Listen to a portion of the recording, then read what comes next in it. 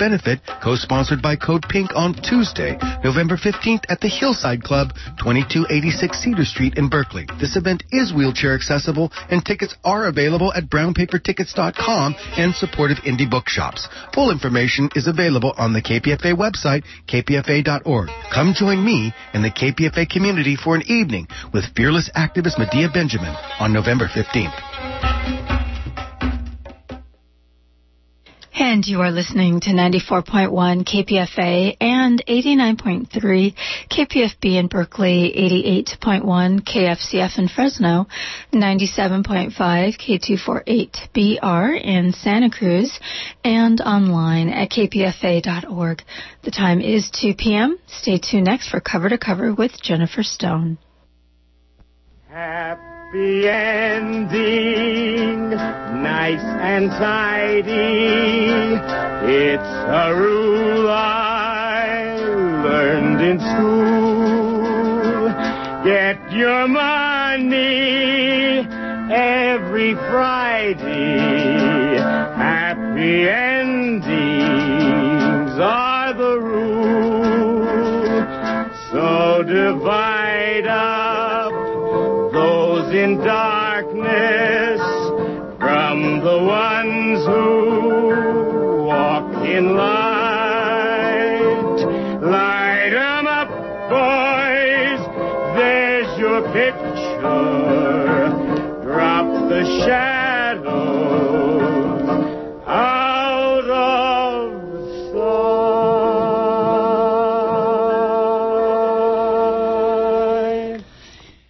This is Jennifer Stone with Stone's Throw. Today's October the 18th, 2016. Hell's bells ringing out, sing out. Oh, oh, oh, so loud it is happening here. But it's not too late. Of course it's not too late. We can change our fate. You know, as any school kid will tell you, hate is a waste of time, a dead end, and hope springs eternal. God bless Joe Biden. He was debating with Mike Pence, the other VP, the VP candidate, and Joe Biden said he wanted to end FGM in Africa. That's female genital mutilation, the top of the list of crimes against women. Of course, that crime is not limited to Africa. Last time I heard, it was about 150 million women. Torture for social control. What can be done? The women, I think, last time Michelle Obama was approached about FGM, she was very sweet, and she said that she was concentrating on obesity in children, and I just assume everybody does what they can, where they can. Michelle Obama came to the rescue this week. She played that mother card. She scolded the Donald for being a crass ass. As a white female, I always feel that people will think I'm playing the victim if I complain about things, you know. I think, you know, it's another one of the tricks men use. I always say to myself, so what, you know? Got run over like all the other women. Happens all the time. Nothing special about me, about my personal pain and humiliation. Mustn't whine. Man up. Many, many years ago, I remember I asked my son's father for more child support. I even kept the letter in which he said I was whining.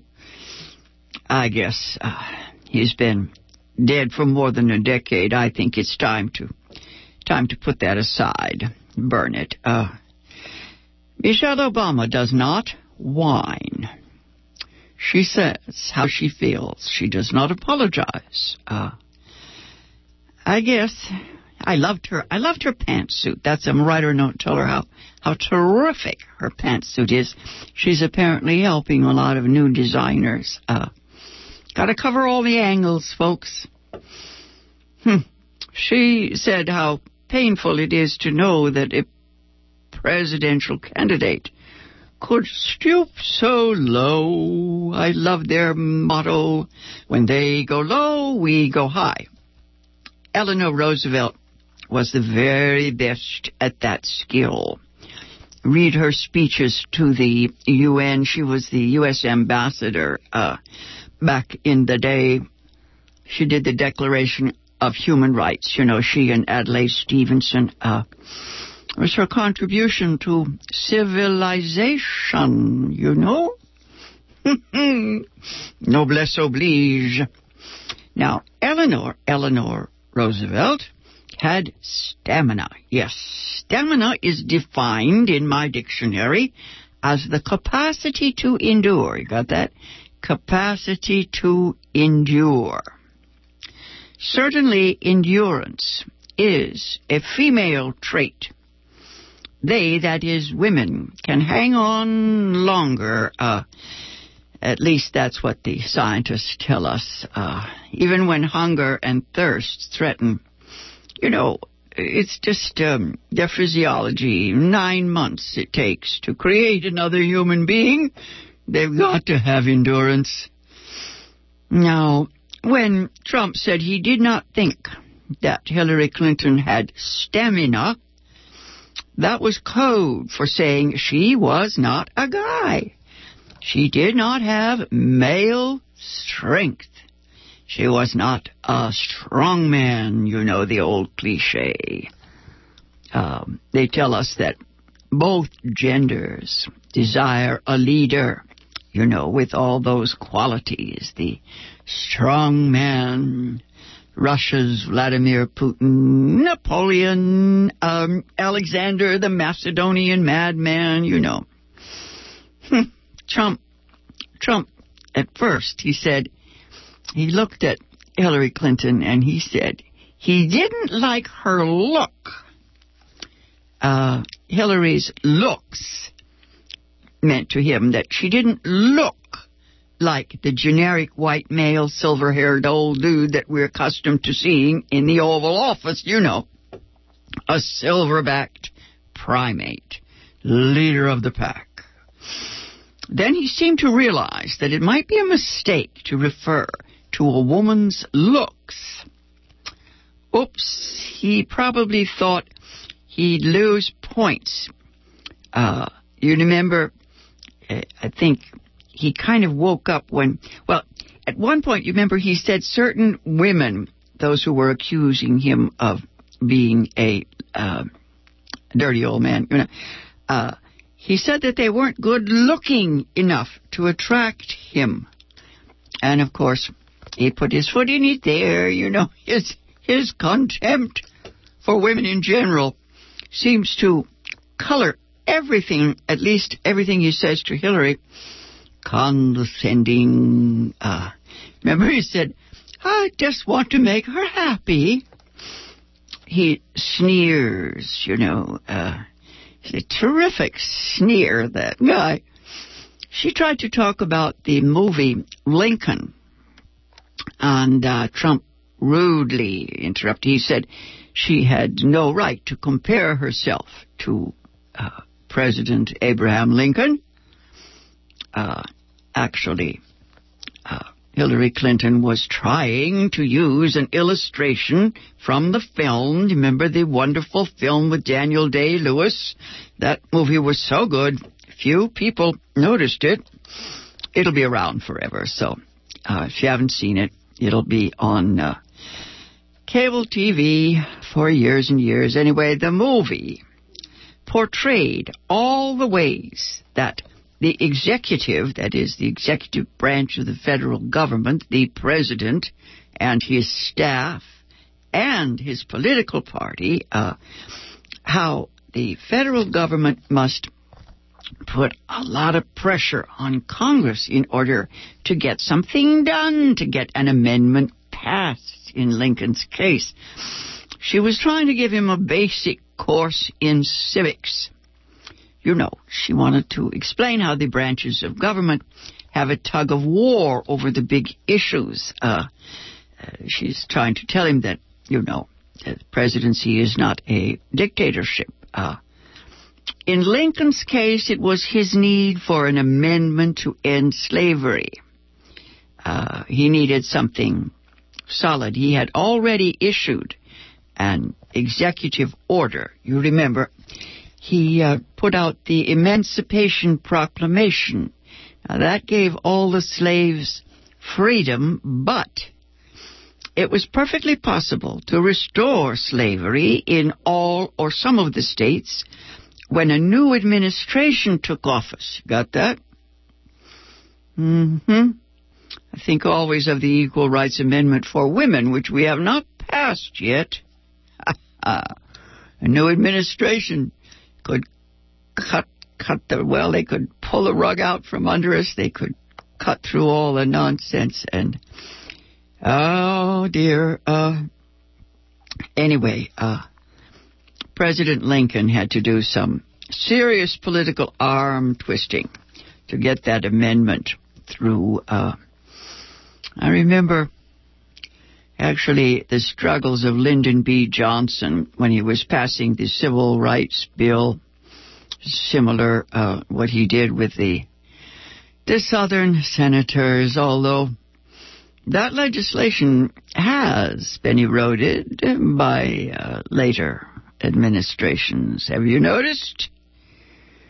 Jim Crow has found new ways to limit African American freedoms. The trick is to throw the decisions back to the states, you know, to the state legislatures.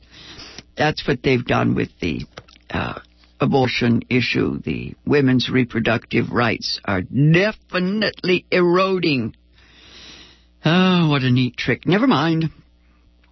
Hillary's futile effort to engage the Donald in an actual conversation or even a rational debate about government or about public service of any kind was obviously useless. His M.O., Trump's M.O., is simply to begin a new attack. Yes, the whole thing is rigged. That's so strange. I think I know enough about propaganda to understand that if you just keep saying something over and over again, some people somewhere will believe it, especially if they're already firmly convinced that he's their choice. It seems so strange to me. Here we have the first woman to lead the ticket of a major political party, and that is a first. They can't take that away from her. But she's faced with a male chauvinist piglet whose every sentence contains an absurdo stupidism so coarse and bullying it would just seem to be a parody of all these gender conflicts that we usually just set before a group of students, you know. We say, these are examples of the worst sociopathic nonsense imaginable. His discourse, his talk, is so coarse, ugly, vulgar, greedy, cynical, ignorant, and now, lately, paranoid. It's hard to realize this braggart may be serious. Is it too pessimistic to feel that this braggart is not just a con man putting us on? This is not something he's doing for his own amusement. Now, could it be that he is? That he is vindictive, sinister, cruel, treacherous, tyrannical? Well, gee whiz, surely this is all just a farce.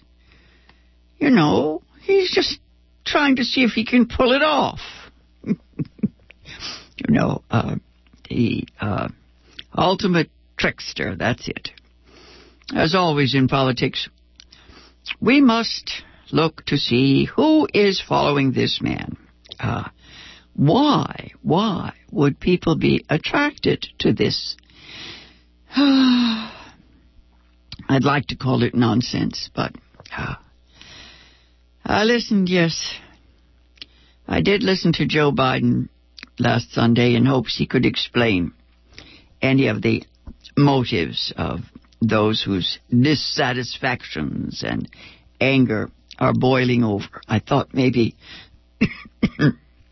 as a man of the people, he would understand what's happening. I mean, I understand that there are those who don't give a flying you-know-what about the ethics involved. Those who couldn't care less about the rule of law or the threat of fascism or the lives of immigrants and poor people. Scapegoats are always the nice target, you know. Figure out who to blame. Demagogues are so clever. I've read my Machiavelli. I know how to do it. You divide and conquer. You tell folks who is to blame. I remember back in the day, first it was hippies, you know. Biden did mention, yes, he did mention that ugly video, Trump's hideous behavior with women. And he spoke about his 4 granddaughters. I kind of winced because I think, well, I don't want to say he doth protest too much, but I can't help remembering his role as the head of the Senate Judiciary Committee when Clarence Thomas was confirmed for a role on the Supreme Court. The testimony of Anita Hill should have stopped that confirmation back in, 1991, 1992. I really cannot remember what year that was. Yes, he took office in 92. Anyway, if ever there was a woman's issue, that was it. And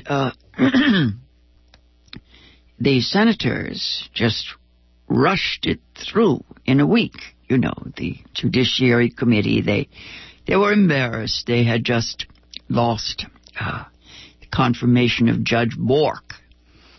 And as people kept saying that we had to Bork Clarence Thomas. And so the senators were trying to, save face. And this Sunday during the debate, Joseph Biden stated that he did not vote for the confirmation of Clarence Thomas. Of course, now he was chairman of the committee, so he might have been able to do something. Barbara Boxer is retiring, and she says that when she was in the Senate that the confirmation was her deepest regret. All her years in the Senate, that was the worst thing. She says she was just sure that it was okay that Thomas would not be confirmed. It was obvious. Everybody had heard Anita Hill. They all knew she was telling the truth. Then she said she looked away over the weekend just for a minute. She dropped the ball. Something came up. She just lost her follow-through, and she says that was a lesson to her for forever and ever. Anyway, it was a done deal before she realized that it was happening. Actually, the next woman to testify was already in Washington. They had to send her home. Several other women had stepped forward to document Clarence Thomas's, sexual harassment, silly term. Now, taking just a week to select Supreme Court justice seems to me to be a little rushed to pick a conservative reactionary for the court. Today, on the other hand, we have a Senate unwilling to so much as talk to the prospective judge that President Obama has selected. I don't know. I guess I just think it's outrageous. How do they get away with that? How can you put something like that on hold? It is the president's job to select the judge who will be on the court. Now, I don't know how. Well, I guess, yes, it has to be with the consent of the Senate. So I guess they can just dig in and stop it. How can legislators be made to do their jobs? Well, their constituents have to get on their you-know-what. Now, if you're interested in that story, so historic now, so important for the progressive history, those of us who had hoped to see Thurgood Marshall's seat on the court filled with an African American with Thurgood Marshall's wisdom, check out a film called Confirmation. It's on HBO. Confirmation, the best political drama of the year. So many films trying to promote a progressive agenda. It is hopeful. I keep thinking that we're, yes, waving our little blue flag. The writers and thinkers, they do try. It worries me that, most of the time the filmmakers are prophets of doom. Lately, post-apocalyptic movies are everywhere. I could do without those. But do look at Confirmation and some of the other films that try to reveal the corruption that is soaking the system. Greed, yes, greed corrupts us. Greed has replaced grace, yes. As the worship of the divine, yes. Grace is used to be what we wanted. Now, I just think that wringing of the hands has become too much of a habit with some of us. I keep trying to think of all the ways in which things might change for the better, yes. Films, they would be fantasy films. That's what I want. Films in which we are shown what could happen, what might be. I look forward to the inauguration, all of the women holding hands and dancing in a circle. That'll be the day. I have a list, a cast list for the inauguration, but I'll save that for another day. It just scares me because I know good stuff is always in the works. I know that poets and thinkers are out there doing their job. I have a list of 20 TV movies and so many series to recommend. On Showtime, right, I've talked before about a documentary about the iconoclast wild man, Russell Brand. It's a terrific show. It's great fun. It's on Showtime, so I'm afraid that an awful lot of people won't be able to see it. But he's right up there with Michael Moore, trying to be revolutionary. Yes, revolutionary. That's what he says he wants. A revolution. It's great fun, and maybe he is a swell actor anyway. I keep saying that theater saves lives. I know it saved my life when I was very young. In the current issue of the New Yorker, there's a piece about Leonard Cohen. I recommend it very much. It's the October 17 issue of the New Yorker. The piece is by the editor of the New Yorker, let's see. I guess the next issue is going to cover Bob Dylan, because he just got the Nobel Prize. Now that, I think, is worth celebrating. There is the, yes, waving of the blue flag, yes. That's just plain remarkable. I feel vindicated. The Nobel Prize for Literature going to a man who simply is a bard, a songman. Anyway, I predicted it. I told you so as a school teacher back in the mid-1960s. I had trouble using Dylan's poetry in class. On the page, it's terrific and profound, but it also needs the sound. You know, I brought the records, the albums. Takes the sound to make the sense, to make magic. Now, that was my school teacher mantra, the sound makes the sense. On the other hand, the teacher down the hall was very upset. She went to the principal. She just could not handle that sound. Is so popular, you know, popular music in the classroom.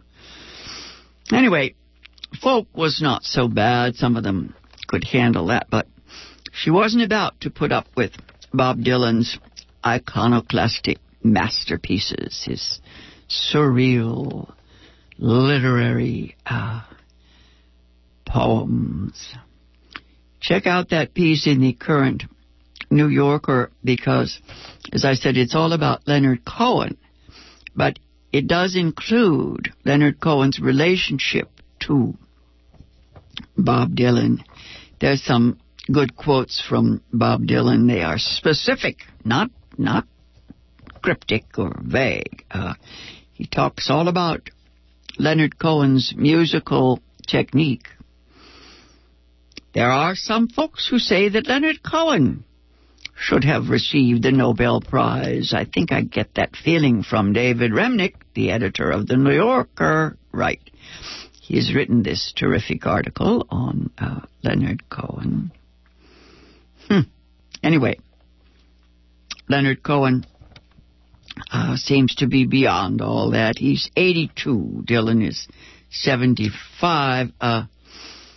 Somewhere in the article, yes, I think it's Dylan, is listening to the radio, and someone on the radio says that Leonard Cohen is number one songman, and that, well, at some point Dylan says that he is 0.0. And Leonard Cohen says that means Bob Dylan is beyond measure. That sounds just right to me. How happy it makes me to know that Leonard Cohen, who is exactly my age, seems to be absolutely transcendent as he ends his life. Yes.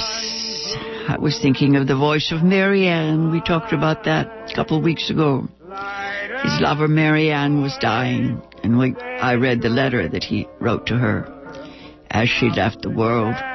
He said he'd be with her soon. This has been Jennifer Stone with Stone's Throw. I'll be back on the air again next week. Till then, go easy, and if you can't go easy, go as easy as you can.